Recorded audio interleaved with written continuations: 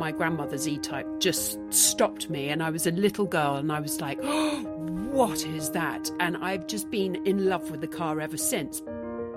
The history of the E-Type, we value what it was, and we want to be part of retaining that. And for us, we believe that's integral to the car. Jeremy Clarkson was walking around the Speedster doing a piece to camera. That's when he said those words. He said, I think this is the most beautiful car that I've ever seen. And then he said, I think this is the most beautiful thing that I've ever seen. The Chubb Interviews with Jody Kidd. Brought to you by Chubb Insurance, expert insurers of your most valued possessions. Established since 1882. Hello and welcome to the latest episode of the Chubb Interviews. I'm Jody Kidd.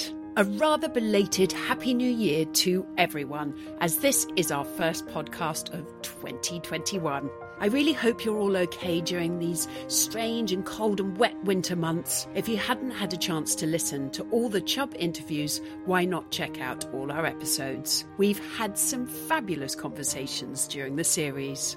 So time to introduce our guests. Normally on this podcast, we celebrate a personality.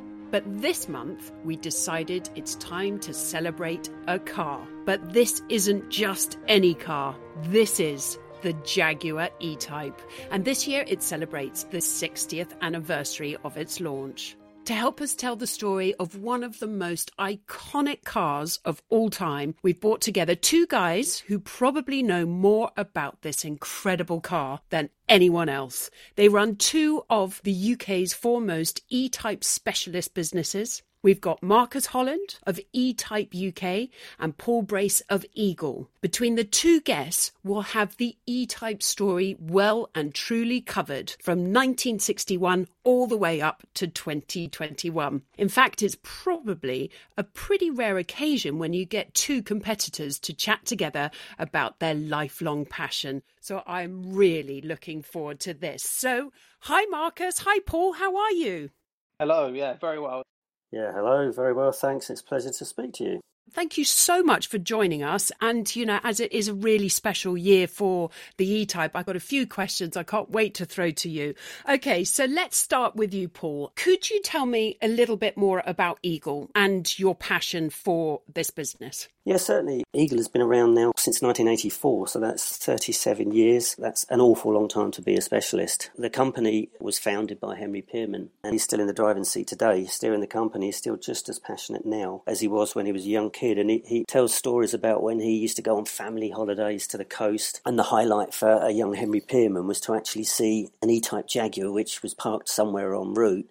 And that was the highlight of his trip. Once he'd seen the E-Type Jaguar parked at the side of the road, the holiday was done for him, and it was, he was quite happy to go home again. So he's loved them all his life, and that's what started the business. That's what got it all going, and that's what steered us and put the focus on E-Types. It staggers me to think about it now, but 32 years ago I joined him. So I've actually spent the majority of my life working around E-Types.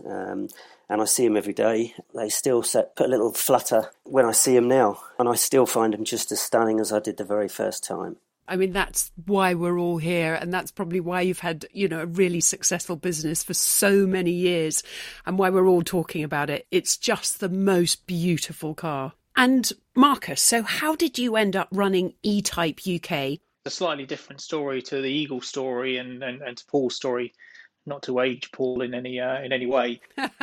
When he joined Eagle was potentially around the time I was born. So there's kind of slightly different stories, I guess, between us.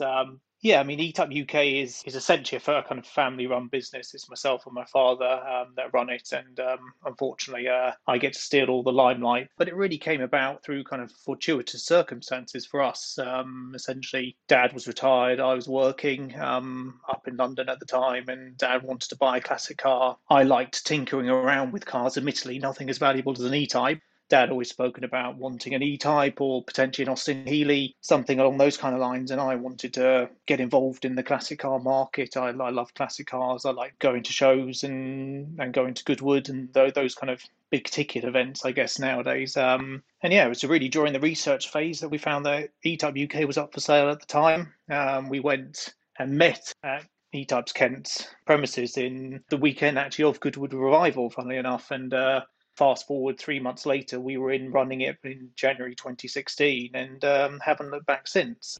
Most people that come on to the podcast, we sit down. My first question is, what was that moment that you got into cars? What was that special little memory? Was it as a kid? And, for actually me, it was seeing my grandmother's E-Type, and she had one. It just stopped me. And I was a little girl and I was like, oh, what is that? And I've just been in love with the car ever since. I have to say, on more than one occasion, it's been the same thing with so many people, that it's been that one special moment of getting into cars has been because they've either seen or driven or sat in an E-Type. What's so special about it?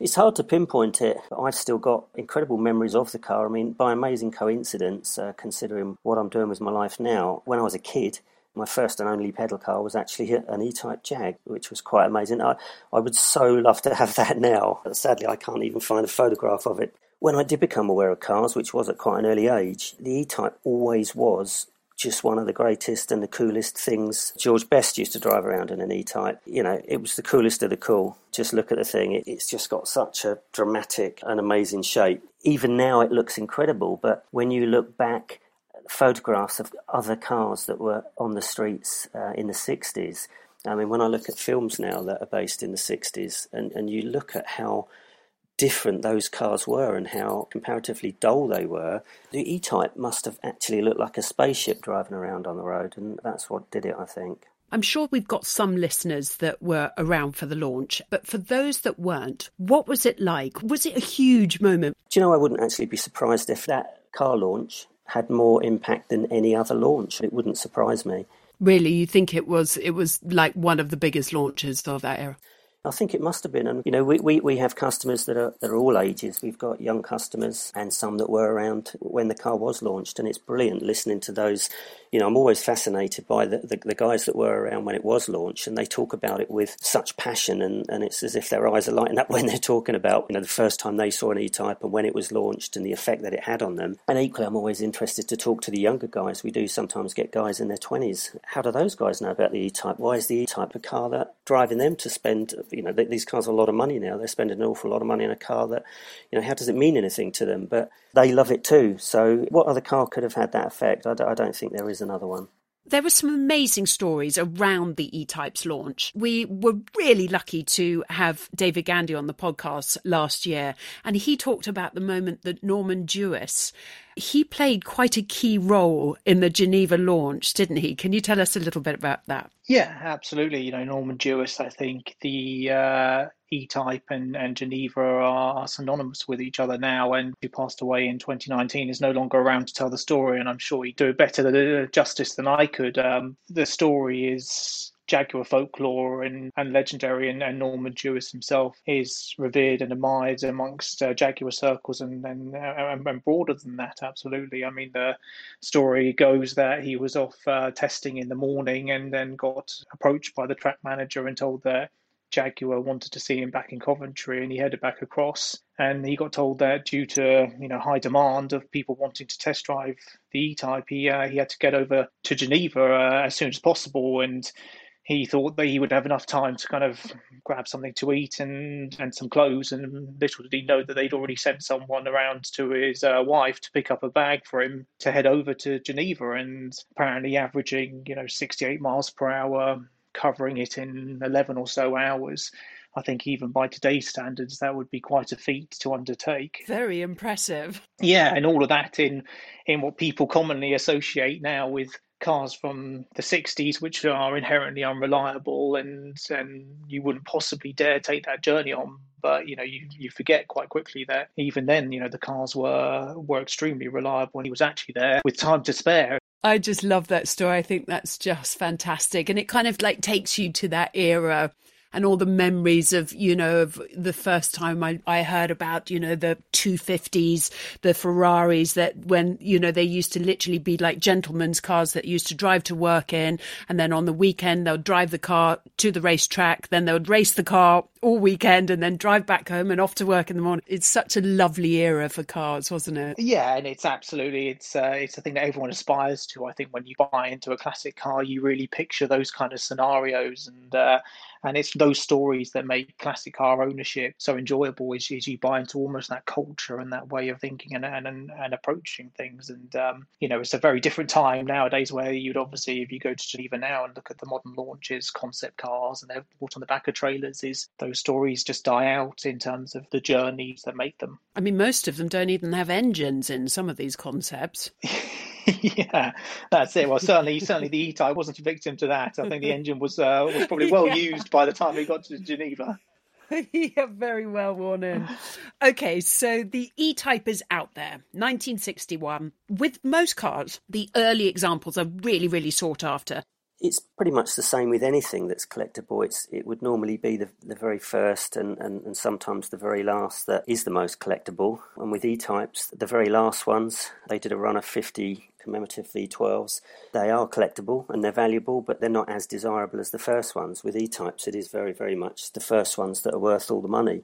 And I think it's just because that's a thing with collectors, because they're not actually the best cars. They're not the nicest cars to drive. There's quite a few quirks on those early cars. An archaic gearbox, the Moss gearbox, is not such a pleasure to use. Lots of people will say that's all part of the character, but to be honest, that's fine. But me personally, I think it's too antiquated to suit the car. It's a lovely modern-looking sports car, relatively speaking, and I don't think it needs that crunchy old gearbox. The brakes were lacking, and they're just generally not such a nice car to drive. If you're having a conversation with somebody and E-Types come into that conversation, and if they know even the slightest thing about it, it won't be long before they're mentioning flat floors and outside bonnet locks. It's just something that people will drop into a conversation to kind of show that they know about E-Types. That's made it even more legendary thing that they are so amazing. But they're not the best cars, but I think they're collectible because they're the first ones. And do you think a lot of these first ones would be just treasured and not really driven about because they weren't the easiest? Well, exactly that, because it doesn't matter the fact that they're not the nicest ones to drive in standard form, because they will mostly be in collections now, sadly. I mean, they're still fun to drive. I still like driving an early car on cross plies, and with the Moss box it's a bit of a challenge, but I must say if I had to pick one E-Type, that's not the one that I'd pick to actually use. Yeah, I bet. Marcus, presumably there were all sorts of little changes like that went through the life of an E-Type from all the different series. And being a restorer, that must be an absolute pain. So I know that you restored a very early car last year. So what were the little things that you had to look out for? Any restorer, I think, comes up against the same challenges, and the E-Type is, for a lot of people, it's a strange concept when you say to somebody that, there weren't records for every single component that was put on a car, and there weren't records for every single colour and finish that was applied to the car. So when you start saying to people that there is a lot of conjecture and uncertainty and opinions around various different parts of what was original to this year of car against that year of car. Actually, funny enough, it was just the other day that we sold the car on behalf of the owner that we restored the early car. And you start going through the history, and then you start bringing up all of these conversations that you were having. And one of the things came to light as maybe a slightly depressing story, but also still maybe a funny one at the same time, is we were going through and we started looking at all of the colours of duck egg grey that we painted for various component parts. And you kind of pull it out, and there's about 20 different colours of duck egg grey that we painted in different styles and different colours. And at different pressures to try and match a grainy old picture that existed on the file to make sure we got the exact colour right. And at the end of it, one of the guys walked in and went, "Oh, well, that was the right colour there, wasn't it?" And actually it turned out to be the wrong colour to the one that we ended up painting in. So even despite the fact that we'd done it, he still couldn't identify the colour that we settled on for duck egg grey that would match the same colour. So it's those quirky little bits and pieces. But what I would say is, and I'm sure Paul has probably experienced the same things, is, a lot of people can get 70-80% of cars right, and they can get it there, but it's the final 10, 15, 20% where it really begins to tell in a restoration on the quality and on the research and on where you put the time and effort in and making sure that you use the right nuts and bolts and you finish with the right tags and you have short breathers and different steering columns and different wiper motors and all of those little bits and pieces, the bits that don't instantly catch your eye, but when you start looking and you start going, okay, that's all there, that's what really rings true to true enthusiasts. And as Paul says, a lot of these cars do sit in collections nowadays, and they sit with very knowledgeable people that don't necessarily intend on driving them. That must be also a very kind of hard thing, is when you're trying to judge a colour from a photograph from the 60s as well. I mean, they didn't have the old kind of digital cameras that we have now as well.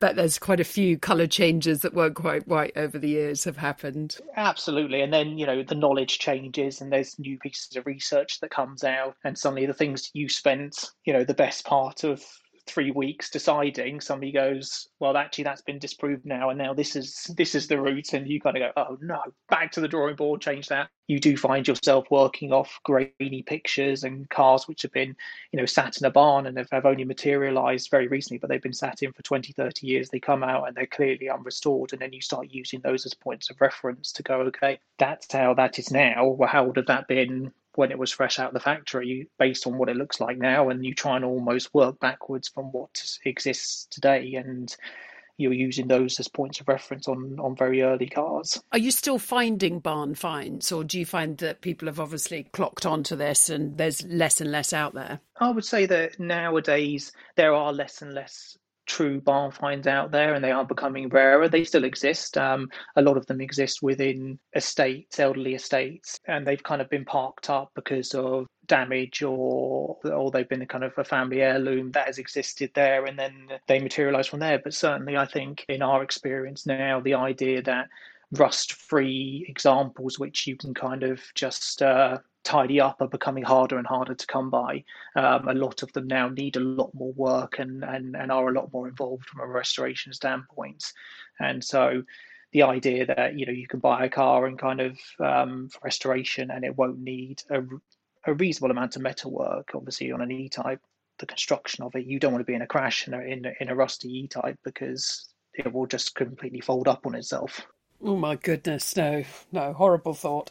Right, so let's move that aside. So the Series 1, it was a good 7 years, wasn't it, until about 1968. And then things got a little bit hazy towards the end as they kind of half transitioned, didn't they, into the Series 2. And there were quite a few changes that happened at this point. So, Paul, can you tell me a little bit more about those changes and how difficult it is to kind of pinpoint exactly at the end of that period, whether that was 1 or 2 or like the mishmash that was going on? Yeah, the confusion is the cars that have more recently become known as the Series 1.5s, which is that, as you say, that transitional period between Series 1 and Series 2. Jaguar had to do the Series 2, the variations on the Series 2, to comply with the forthcoming American safety legislation. So by 1968, they'd had to move the bumpers and the headlights up slightly. They'd had to get rid of anything remotely sharp on the inside, so the lovely toggle switches had to go in favour of the rocker switches, and hood catches grew a big lump. The lovely little delicate hood catches of the early cars just got a little bit lumpy to make them safer in a collision. So it was all safety legislation. By moving the bumpers up, they had to move the lovely little more delicate side lights down underneath the bumper. All done because of that. Is that because they were just conforming to the US market? Yeah, the biggest chunk of the market was America. We were not the priority. Yeah, we all got dragged along. We did indeed, we got dragged along. So that's what happened there. And it appears that in 1967, it was as if they were introducing the parts as they went through the year. I mean, we've seen a lot of so-called Series 1.5 cars, and I don't think we've ever seen, and Marcus have confirmed the same thing, I don't think we've ever seen 2 the same. They're all, some of them the door mechanisms have changed and the dash panel, and other ones have got the American impact kind of collapsible steering column, and some haven't. And the alterations on the Series 2 are less favoured than the Series 1 cars. And it's a pity because the Series 2 cars are still absolutely beautiful, and if you see one in its own light, it's gorgeous. Stand it next to a Series 1, that's when you notice the differences. Going back to that saying about how the Series 1 3.8s, which the very early cars, are worth the most money. They're the most collectible. A nice Series 2, if you've got a standard Series 1 3.8 and a standard Series 2, the Series 2 is such a lovely car to drive. They've got nicer gear ratios and they just seem to be so much more pleasant to drive. Right, we've done Series 1, Series 2, and then I suppose the biggest change came in 71 when they brought in the Series 3. And so we go from that lovely, gorgeous six-cylinder engine to a whopping great V12. I mean, this must have made the car completely different. I mean, Marcus, you must have driven, very, very luckily, driven most of them. How different character is that big V12 to all the others? Yeah, absolutely. I think the V12, in what I would describe it to someone, is when you come in, and if we often get an inquiry where people are very unsure which car they want, because as you say, not everyone has had the pleasure of driving all of them and being able to kind of compare all of them. So they look and go, well, I'm not sure if I want a V12 or a Series 1. I prefer the aesthetics of a Series 1, but I prefer the options that are available on a Series 3. And to a degree, what I would say to somebody is, on a Series 3, you almost need to remove yourself from the thought of it being an E-Type. To a degree, it's kind of aesthetically, it's not a massive leap, but certainly I would say a Series 1 is very much a sports car, and appears like one and drives like one. And a Series 3, I would describe more as a Grand Tourer. It's softer, there's a bit more space, it's wider, it's longer. And in terms of the finish, they are different on the interior as well. I mean, we can't forget that by this time, British Leyland were involved, and so things had changed, and certainly the Series 3 E-Type had evolved into a very different car. It doesn't have the same grounding in race as the Series 1 car did, and even though people did race the Series 3, so it is a very different car. There's no question about that, but it has a lot of positives in its own right, and as already been touched on, is the US market was such a big influence on cars in that period, and then the V12 was absolutely one of the cars that was influenced by that as well. Yeah, they would love it out there. Yeah, completely. It was big V12 engine. It's not quite like American cars that don't necessarily have big engines but don't always have the performance. The V12, you can unleash a lot of performance out of it, but it certainly catered to the US market nicely at the time. Paul, I want to come back to you. So we've kind of gone through the different series, but we haven't really spoken about what I call the special cars.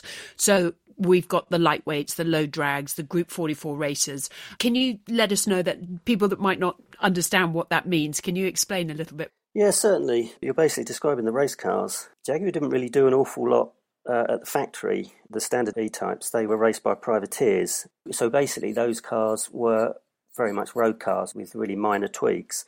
So there was a limit to how successful they could be. And frustratingly, Jaguar had actually put some effort into a race car, and they'd actually built a low drag coupe, which is as if the standard E-type coupe isn't a lovely slippery enough shape as it is, even standard. They made it even more slippery, and they made this beautiful flowing coupe. But it, some rules and regulation changed somewhere down the line, and it actually never did anything. It just sat in the back of the race shop and didn't get used, which was a terrible shame. I understand that they kind of just dropped the race program there for a while. So the privateers were racing the cars and doing reasonably well, but they never set the world on fire. And then Jaguar did start to develop the car. They developed it quite seriously. They actually made some aluminium roadsters, made them with aluminium engine blocks instead of steel, so they were much lighter. 5-speed gearboxes, fuel injection, completely different cylinder heads, and they really did do a proper development of the E-Type, which became known as the lightweights, and they're the ones that have got the vented hardtop with vents in them, and they're quite distinctive, and the whole bodies in actual fact were made of aluminium, so they were considerably lighter.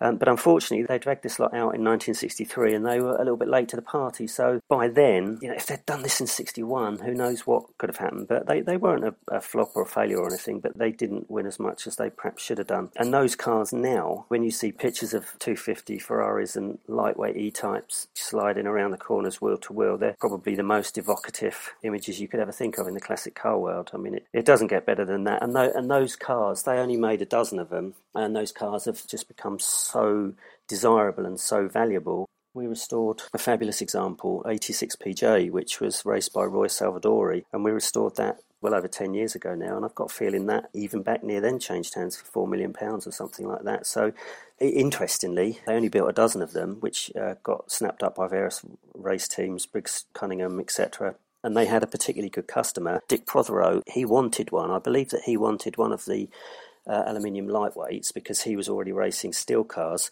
and they didn't have any. They didn't have any left. But they uncovered this dusty old wreck in the back of the race shop and said, well, you can have this one if you like, which turned out to be their original low drag coupe. And that's become one of the most famous and desirable E-types of all. Do we know where that is? Yeah, well, it's all still around. It's very well known and documented, and probably that's one of the most famous E-types of all time. So and it's still out and about. It's in the US or it's here. It's a UK. No, it's over here, and and it's one that you will have seen at Goodwood. But that's the original. So that's the original low drag coupe. A couple of the actual lightweight E-types, a couple of the dozen E-types that Jaguar made as lightweights, they were later converted to low drags as well. So they, instead of just having the conventional shaped hardtop with the vent, they had the streamline roof. So in actual fact, there are 3 of those. I love that shape.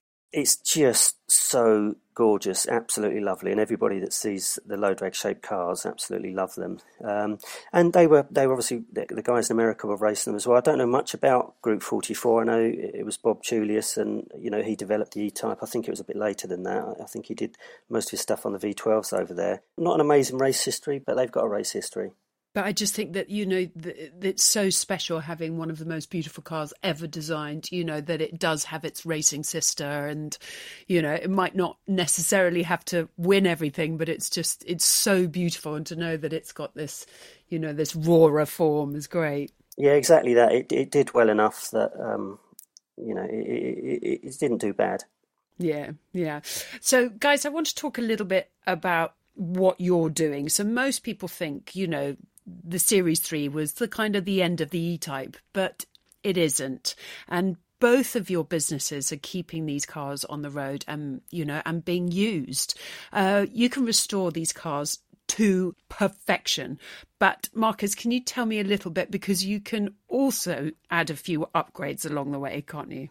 Yeah, absolutely. We kind of spoke about restoring early cars earlier, but early cars don't suit, as Paul spoke about, and there are a lot of quirks in relation to those early cars that don't suit everyone. And so, there are a lot of upgrades that you can apply, and I think the list is endless in terms of if it can be to a modern car. Largely now there is someone somewhere that is working to get it onto a classic car in some form.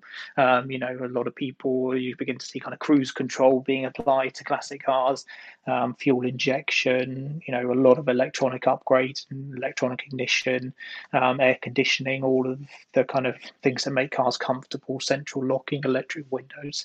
People are no longer used to lying under cars anymore and having to tinker and fix them. And certainly my dad recounts stories when he was younger and used to go and visit his grandparents up in Manchester, and he lived down in Southampton. And he would say that by Oxford, they would have broken down at least once. Modern drivers or modern buyers nowadays don't want that experience and very much want modern upgrades and things that will increase reliability. I mean, how far can you go? Because we're kind of like in a world where everything is just computerized in cars. How far can you take the E-type to modern day kind of spec cars? You do get people that want to push things as far as you possibly can. And I think part of it just depends on your perception and where you stand as a business. Certainly for us, there are certain areas that we don't want to go to and we don't want to kind of push into, so to speak. We've been asked about kind of fitting, Corvette engines or a kind of crate engine into an E-type. Blasphemy. And blasphemy. Modern gearboxes. But for us, it's just a level where we kind of look at it and go, yes, I'm sure it can be achieved, and I'm sure someone somewhere can undertake that. But for us, as you say, blasphemy is what springs to mind. And so you kind of, I think that the possibilities are endless, and you can go to fitting, brand new crate engine. And obviously, we've seen that Jaguar built the electric E-type. And so, you can go all the way up to electrification if you want. But I think for a number of businesses and certainly ourselves. It's a question of how far we want to push as well. We very much value the history of the E-Type. We value what it was, and we want to be part of retaining that. And okay, internal combustion engines is going to become a dirty word, but certainly for us, we believe that's integral to the car. So do you think personally that with everything going electric that we'll be forced to get to a point? I know that there are some companies that do electrify classic cars, but as an aficionado, does that pain you thinking that you might have to get to that point when you're restoring these cars? I've got a lot of respect for, I love the technology that comes into cars, and I love electric cars. When you look at the performance figures, it's stunning what they're achieving in electric cars, and it really is, it's the way we've got to go. But I think in relation to classic cars, I like to see a degree of originality retained within the car, and a degree of kind of nods to what they were and the era in which they ran. If somebody tried to design an E-Type today, you would never get it through crash testing and all the rest of it. It would get completely torn apart and rebuilt to something probably resembling an F-Type. There are cases where there are companies that do electrification of E-Types, and that makes a lot of sense if the engine is beyond repair and bits and pieces. It's so far gone, and effectively what you're doing is using it as a donor to build something else. And I think that makes a lot of sense, and it pushes the whole industry forward. I love the internal combustion, and I hope that we can continue to see those cars existing on the road into the future. And I think that they are an important part of automotive history. Yeah, it's just that sound as well, and especially when you start bringing in the V12s and yeah, I hope we don't lose them too. Paul, I wanted to ask, so you can take things one step further and you can almost get pretty much a car bespoke from the ground upwards. And you just at Eagle, you created the Lightweight. I think you mentioned it before, the Lightweight GT. Yeah, the Lightweight GT is the latest evolution, if you like, of our bespoke cars. As I mentioned earlier, we've been restoring E-Types, buying and selling and restoring E-Types for an awful long time. And back in the 90s, we were starting to upgrade them and make them reliable. Hand in hand with that comes, as Marcus says, comes safety and performance. And that's something that we grew and grew, and we always modified these cars and upgraded them and made them suit customers of today. The days of having to bash your old SU fuel pump with a hammer. Yeah. But one thing that we've always been very, very mindful of is making sure we don't dilute the character and spirit of the original car. And again, as Marcus says, the thought of putting different engines in and everything else, we've been asked those questions, and it's something that we just wouldn't do. We are restoring these cars, and that character and spirit is absolutely key. Our customers always like bespoke. Increasingly over the years, the thought of bespoke detail and bespoke bits and pieces seems to have become more and more popular and more appealing. And this particular customer, who's an American customer, wanted something extra special, and we came up with our Speedster, the Eagle Speedster, which was basically it was a fabulously interesting project to do. But it was quite scary because, what we actually did, we did a few little styling changes to the car as well. So it was still an original restored E-Type, but we reduced the height of the windscreen and we exaggerated and caricatured a few of the classic E-Type details that we really liked. And we just simplified it and just made some changes. When we released this car to the world, we kind of ducked for cover, expecting the worst and thinking, let's see what happens, because have we gone too far and we've messed with the look of an E-Type. And as it happens, it was really, really well received. I think Mr. Clarkson said, if this is right, it's possibly one of the most beautiful cars he's ever seen. He did actually, and that was a lovely, lovely thing to hear. And so Jeremy Clarkson and lots of other people, and even the E-Type historians. Philip Porter, he lives and breathes these cars, and he absolutely, and he writes books on them, and he runs the E-Type Club and everything else. And even he got what we were doing, he understood it, and he loved it. It was really good. So it went very, very well. We've made a few more in the Speedster style since then. We've also done our version of the low drag coupes that I was referring to earlier. That gorgeous extra slippery coupe that Jaguar made. It's a beautiful looking car, but even if you were to, let's say, replicate that, even if you were to take an E-Type and do exactly what Jaguar did with that, it's a racing car. So it's naturally, it's cramped, it's hot, it's uncomfortable, and it's not particularly usable on the road. And what we did with our low drag coupe was modified an original E-Type to appear like that, but we made it much more user-friendly. So a true GT car, so it's more comfortable, it's got sound and heat insulation, it's got air conditioning and much less wind noise, in fact virtually no wind noise, super high performance, it's a lot lighter and more power and everything else. So a proper GT car. And then we did another few versions, and going right round to the most recent one, which was our lightweight GT that you initially asked the question about. And basically, the lightweight GT, that is our kind of version, if you like, on Jaguar's race car. It's our take on Jaguar's lightweight racing cars. It's a roadster with hardtop with the vents. It looks like a Jaguar lightweight, but we've turned it into a road GT. So again, it's comfortable. So it's got heat and sound insulation, as I said, and it's just a very usable car.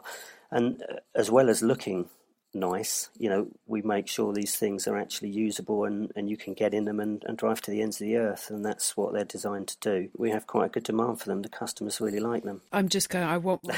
I want one. You sold it. Can I ask what the price would be on one? Those special cars, start somewhere north of £500,000, unfortunately. And it just depends on the specification. And our customers love to come and get involved. It's so much more than just coming and choosing colours and things. They get really, if they want to. Oh, it's so unique. Yeah, it is. Yeah, and we absolutely that lightweight GT that you referred to, that's so bespoke to the owner who lives in Atlanta, and the car's over there in Atlanta, Georgia now.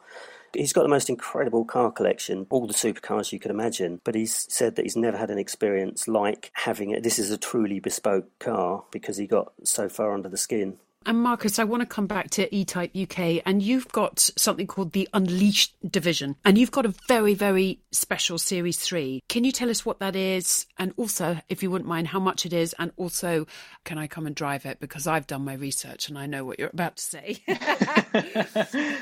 Yeah, absolutely. Come down and drive it. Yeah, it's really, I think as Paul mentioned, we benefit because guys earlier have put their head over the parapet and released these bespoke cars and have kind of made them into acceptable forms for people to buy and to do and to undertake. And, we spoke a lot about upgrades and what we felt was really we had the opportunity to essentially apply every upgrade that we could do and take it further and do something a bit more bespoke. We had a customer who was really open to the idea of building something bespoke. And I think, now you can't walk into a dealership and really get truly bespoke options and truly bespoke cars. And I think people are increasingly looking elsewhere to kind of fulfill their automotive ambitions and to have something that's really unique to them or unique to a very limited number of people. And that's really what we've kind of done with this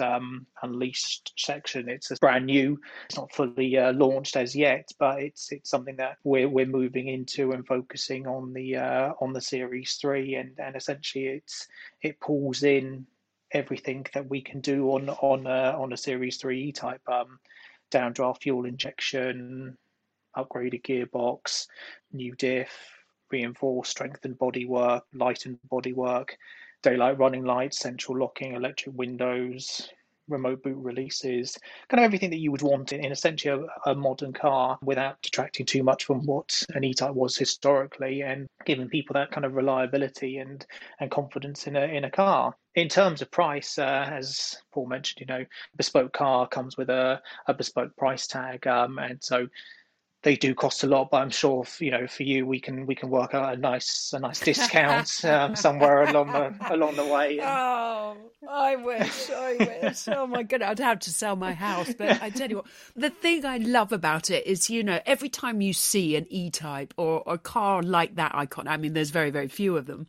They're such head turners, and it's just brings a smile to my face whenever I see one driving about. And I think it's so wonderful that you're modifying them, but not to the point. They are still those stunning cars, but you're allowing them to be everyday cars, so people are going to get to see them. And I just think that that's such a joy that you're giving people the privilege to see these stunning cars out and about.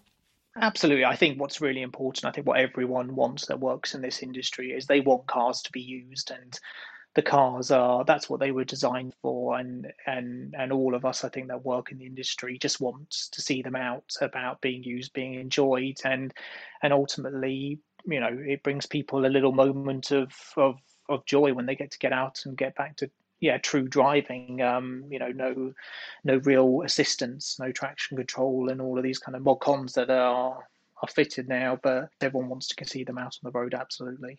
Well, I can't wait to see them. Okay, so I'm coming to the end, which is really sad because I honestly could just talk to you guys forever about the E-Type. There's just one last question, really. So what is, for both of you, we'll start with Paul, favourite E-Type memory?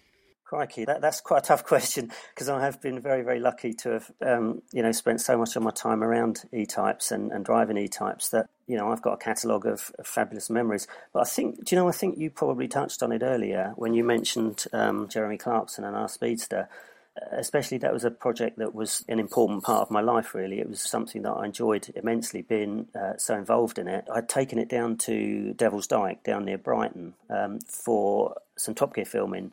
And we were on the top of Devil's Dyke, and Jeremy Clarkson was walking around the Speedster doing a piece to camera. That's when he said those words. He said, "I think this is the most beautiful car that I've ever seen." And then he said, "I think this is the most beautiful thing that I've ever seen." Oh, wow. And I couldn't believe my ears. I was sitting on the grass watching that. And Goosebumps. I thought, oh my goodness, that's nice. And I was thinking, if that goes out, then happy days, and it did get put out on the programme. So that's a pretty favourite E-Type memory for me. I bet that's a good moment. And Marcus, what's yours? My favourite memories come from what we spoke about earlier. I personally really enjoy racing classic cars. I enjoy kind of being involved in that. It's something that I'm quite passionate about, and seeing the type sliding around in history and being driven right on the edge, and kind of people wearing tin hats, and then every year kind of going to the Goodwoods and being able to be part of that is are memories that I'll enjoy and come fondly. Yeah, I mean, there is something very, very special about, especially going to Goodwood and seeing how the cars were supposed to be driven in the cars that were from that era, going completely sideways, the noise, the smell. It's something that's so incredible that only kind of petrol heads will really understand, but it is something that stays with you. So we've got our last little bit, which is our one piece at a time. And so throughout all of these podcasts, we've been running a special theme called One Piece at a Time, where we ask our guests to select one prized possession that means a lot to them and bring it to the podcast. And at the end of the series, we'll have this beautiful collection. So we'll start with Marcus. What is your one piece? Yeah, so for me, my one piece is a fairly recent piece that comes from participation in Pebble Beach. And in 2018, we managed to get a car into Pebble Beach, albeit not an E-Type, but a Jaguar XK120. And it was myself and my father went over, participated in the Concorde Elegance at Pebble Beach with this car. And there is a photo as we drive down on the Tour d'Elegance heading out of Pebble Beach the day before, on Thursday before it kicks off. And that's a possession that I will hold dearly. I think a lot of classic car enthusiasts spend their life imagining getting into that kind of event, and certainly having those memories is going to be really nice. Yeah, I mean, that's like the holy grail to have got a car to Pebble Beach. Well done. How incredible. And not taking any limelight away from the E-Type. I'm a massive fan of the 120s because I managed to do 2 Mille Miglias in them. So I well done. They're a beautiful car. And Paul, what would your one piece be? One piece, a bit tricky, but if I could just bring one box with a few bits in. I got to know a guy called Philip Young back in the 80s. Philip Young was the late Philip Young. He was the guy that started classic rallying, which is an enormous industry as we know it now. He started that with the Pirelli Classic Marathon back in 1988, where I got to know him, and I ended up entering his very first long-distance classic rally. That's actually where I got to know Henry, the owner of Eagle. He was competing in his E-Type, and that's where we got to know one another fairly well, and I ended up working for him. That relationship with Philip Young led on to me competing in various other versions of his rallies, the Monte Carlo, etc. And then later on, I started to work on his rallies, and I'm very lucky to have worked on an awful lot of long-distance rallies over the years, all the Peking Parises around the world, the Safari rallies, all sorts. In the course of that, I've got a really, really nice collection of rally plates, a rally plate from every one of those events, and which are on the wall here behind me. That collection is what I would bring along. It's certainly the thing. If there was a fire in this place, that's what I'd grab off the wall first as I ran out the door. I love it. I've got, I framed my car number from the Mille Miglia. It's lovely. I just love that thing when you've actually been there and it's so special. Yeah, it means a lot. They're pretty on the wall and they mean a lot, don't they? Oh, God, they really, really do. Oh, guys, I mean, we have gone way over how long we're supposed to be because it's been so interesting. And I think what you do, or I know what you do, is so important. And, and I share your love for this incredible car. And I can only say thank you so much for taking part in the podcast. Thank you for sharing your stories.